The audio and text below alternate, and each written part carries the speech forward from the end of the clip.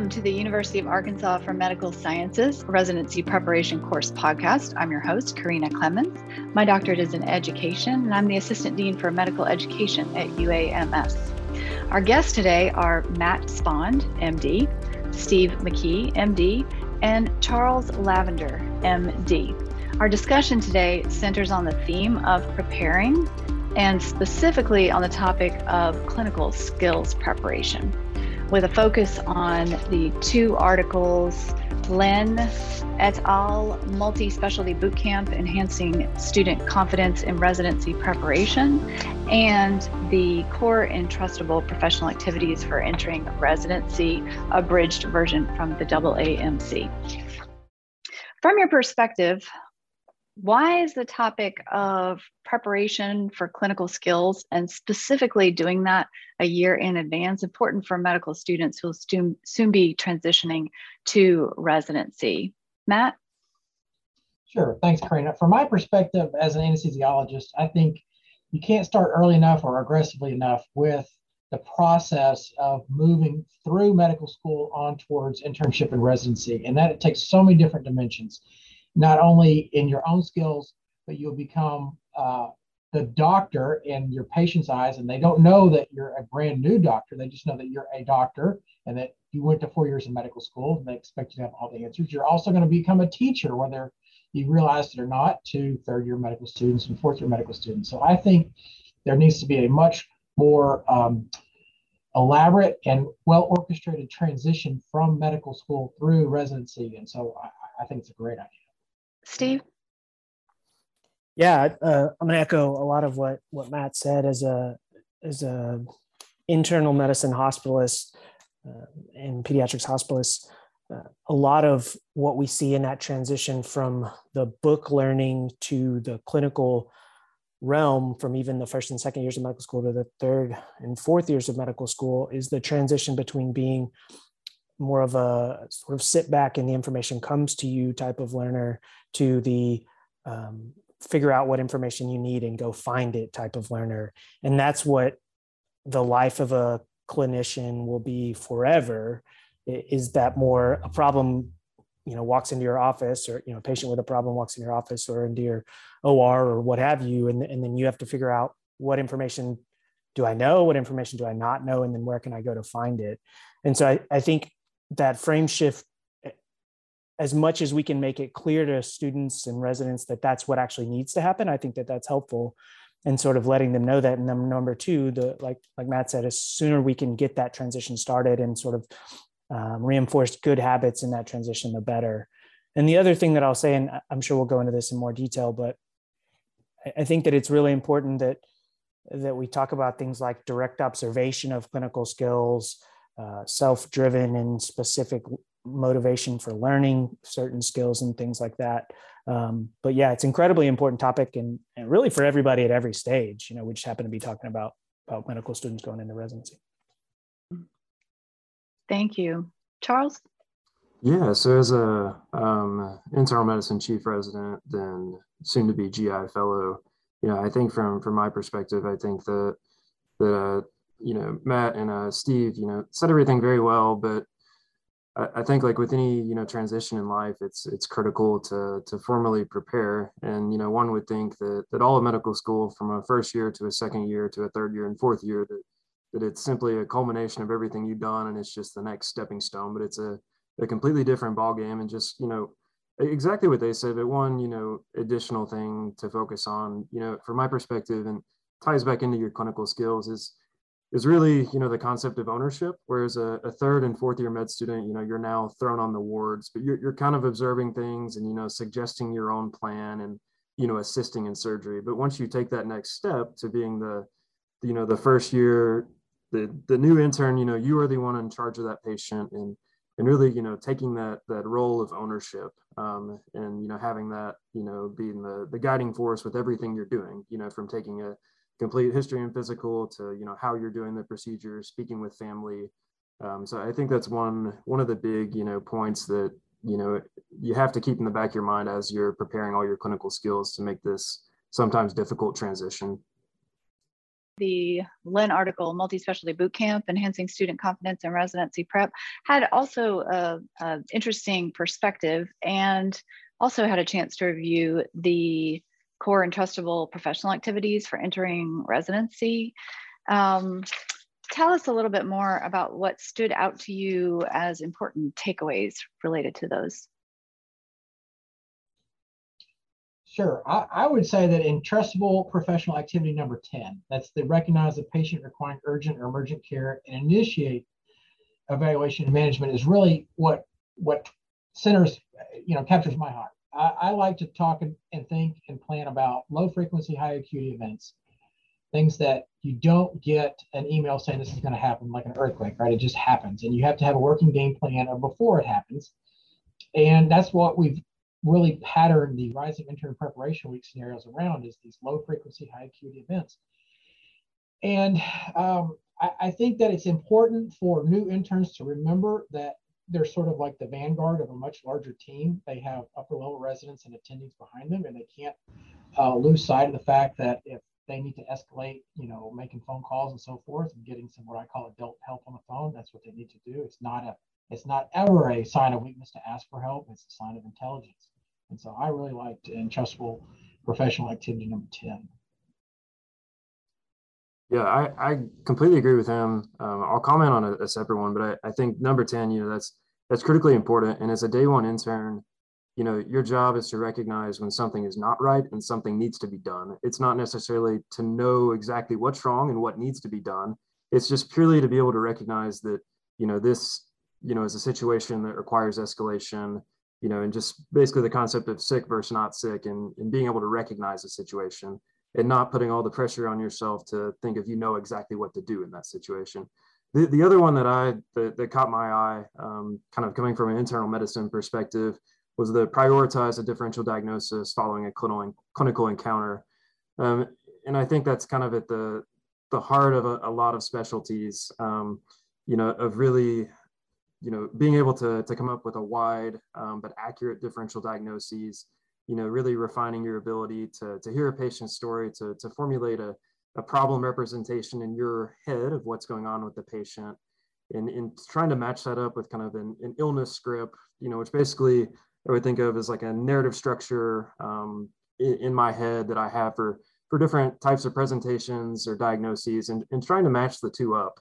Then, additionally, for other common complaints, I think having, some sort of schema in your head as to how to approach common complaints. So when you're called about someone that has altered mental status at 4:30 in the morning, that you have this kind of schema by which you approach it. Like the simple one for that is the MIS, metabolic, infectious, structural, toxin, and have a schema for, when you're called for tachycardia, exactly being able to draw out that algorithm. And I think that really takes away a lot of the anxiety provoking aspects of being on call as a baby intern, just having a structured way in which you approach common issues. Yeah, I think those are all excellent points, and I'll sort of follow that theme that Charles mentioned. So anxiety is probably something that we neglected to mention on the first hand. So we all know how anxious we can be for good reason when we're coming up to these massive changes in our lives, whether it's entering medical school, entering residency, moving out of residency into fellowship or independent practice. I mean, these are humongous life events, and we're all very anxious about it. We show it in different ways, but that's one thing that preparation can help with, right? So, the more that we prepare on the front end, just like, Matt said, these, I really like that terminology. I hadn't heard that before, but the low frequency, high acuity events, right? The more that you prepare, then the better you're going to perform in those moments. It's sort of like that old concept, prepare for the worst, but hope for the best. And so this concept of residency boot camp or residency preparation, or even just assessment of where a student or learner is, and then seeing out where they need to get before they transition to that next step, I think that can help a lot with the anxiety around that. So knowing what the clear expectations are for that next step can help with the anxiety moving up to that. The EPA that I'll point out is EPA 9, which is act as an integral member of an interprofessional team. And I remember as a medical student, nurses may ask you something, but to be fair and honest, you rarely know the answer. And certainly most of the time, you may not feel empowered to answer it. You may not, feel like you know if it's the right time or even who to ask. But when you take the pager, you're going to be the first point of contact for questions. So, like Charles said, or Matt, was talking about, if your patient is having chest pain, your pager is going to go off, or your cell phone, God willing, it'll be a cell phone. But, if your device goes off and it's chest pain, you're the first person. And so how you react to that, how you interact with your nurses and your patient care techs, how you interact with your floor clerks, makes just a really big impact on not only your life and the other team members' lives, but even the care that the patients receive. And so you go from being sort of sitting on the bench, if you will, in terms of this interprofessional care, to really being an important member of it. And then sort of going back to what one of you said earlier about becoming a teacher for the students or learners below you, you're role modeling how those learners should interact with their interprofessional team. So I think that's a critically important one. Thank you. It's interesting that you brought up stress, and I thought about, there are probably many learners who will soon be transitioning to residency who are very stressed and wonder how would you prioritize? This may be a two-part question, actually. How would you prioritize high yield preparation related to clinical skills? And also, how would you handle stress both while you are in the clinical setting and when you leave the clinical setting? Yeah, I think it's only natural hit this transition, to taking on this new role, to have some anxiety and stress. And if you don't, that's probably a problem. And I think, there's kind of like a spectrum where on one far end you have imposter syndrome and you're completely, powerless. And on the other end, there's some overconfident person with hubris that's gonna, do things that are out of the scope of being a July intern. But I think it's critical to recognize that if you're feeling some anxiety or stress, having this transition, that's what you should be feeling. And it's really about how you deal with it. So I've had good mentors that have, suggested to me, when you're in the ICU and you're feeling anxious about, taking care of, kind of watching over all these, critically ill patients in the middle of the night, to channel that into something, to use that anxiety to remind you, to stick to that list, to check that troponin that's pending, to when you have a patient that has a wide complex tachycardia, to go home that night. And to learn about that, learn a schema that you can draw out the next time you encounter that. And I think it's just, the overall point is anxiety and stress going into this transition is something natural, but I think it's just important that you try to get in the Goldilocks middle of the imposter syndrome and hubris, and really use that to kind of give you the power to better yourself. And I think the number one thing is, when you're, undergoing this new role, to not lose scope of life in general, and that you need to take care of yourself. You need to sleep, you need to eat well, you need to, continue having good relationships with your families and friends, and do things you love outside of work. And if you lose scope of that in the first couple of months, then it's not good for you and not good for patients. So I think, taking good care of yourself and really trying to channel the anxiety, the stress that you feel, and use that as motivation to take better care of patients, to expand your knowledge and be better. I think that's very well said. I completely agree with a lot of everything that Charles said. Right? So it's Goldilocks. It took the words right out of my mouth. It's a U-shaped curve. If on one end you've got paralysis, you can't move, you can't do anything. On the other end, you're just dangerously cavalier, cowboy, whatever you want to call it. There's a certain amount of stress that's in the middle that's good, keeps you sharp. It's not overwhelming. It's not underwhelming. It is. If you're not stressed, you either don't know where you're at, or on one end of the spectrum, or you don't know where you're at. Right? You're an intern. And I like what Charles said too about keep things. I think I heard him say, kind of keep it to checklist. Like he's using mnemonics and so forth, so that when the stuff's hitting the fan at 2 a.m. or 4 a.m. or whatever, you can algorithmically go through in a systematic fashion through some basic stuff. You don't want to miss anything easy. I think those are great points. And when I was a graduating M4, I had a orthopedic intern who came back and talked to our entire class as part of what we had at the time. And he said, just keep your ACLS cards with you, because he had to rotate off site at St. Vincent's and Baptist. And knew I was going to have to do the same thing to respond to codes in the middle of the night. And if you keep your ACLS cards with you, then you can't go wrong. I mean, you're just following the algorithm. So. Yeah, I think those are all awesome points. The one addition that I'll make is, and this is hard because we always talk about know yourself and know where you're at and things like that. But when you find that you are on that more paralyzed or unable to function adequately point of the curve, that's when it's important to seek help. So in medical school and in residency, and even still now, I see a therapist twice a week. I think the world would be a better place if we all saw a therapist, honestly. But if there's any possibility at all that you are underperforming because of anxiety or because of depression or because of any illness, it's critically important for you, for the team, for the patient to just like we would say, make sure you get enough sleep, make sure you eat right. It's critically important that you take care of yourself, so that you can do your best in the hospital, so that you can learn your best, so that you can perform your best, so that you can be the best doctor, the most compassionate doctor to your patients and things like that. So I think knowing where to go for those things is really, really important. When you're a new intern, you often have new health insurance. On the back of most health insurance cards, there's a number to call for mental health. Most of the residency programs and colleges of medicine have wellness centers attached, and have crisis lines, things like that. You'll have access to an employee assistance program. So there's lots of places to look. I just think it's really, really important that if you're unsure at all, that you reach out and see somebody and talk to somebody. The best case scenario is that they say, hey, what you're going through is totally normal. Here's my phone number. Call me again if you need me. If you need more help than that, there's everything from stepping off of the wards or rotations for, a week or a month or whatever. And there's no shame at all in that. So I think that's a really important thing. Just kind of knowing how to care for yourself.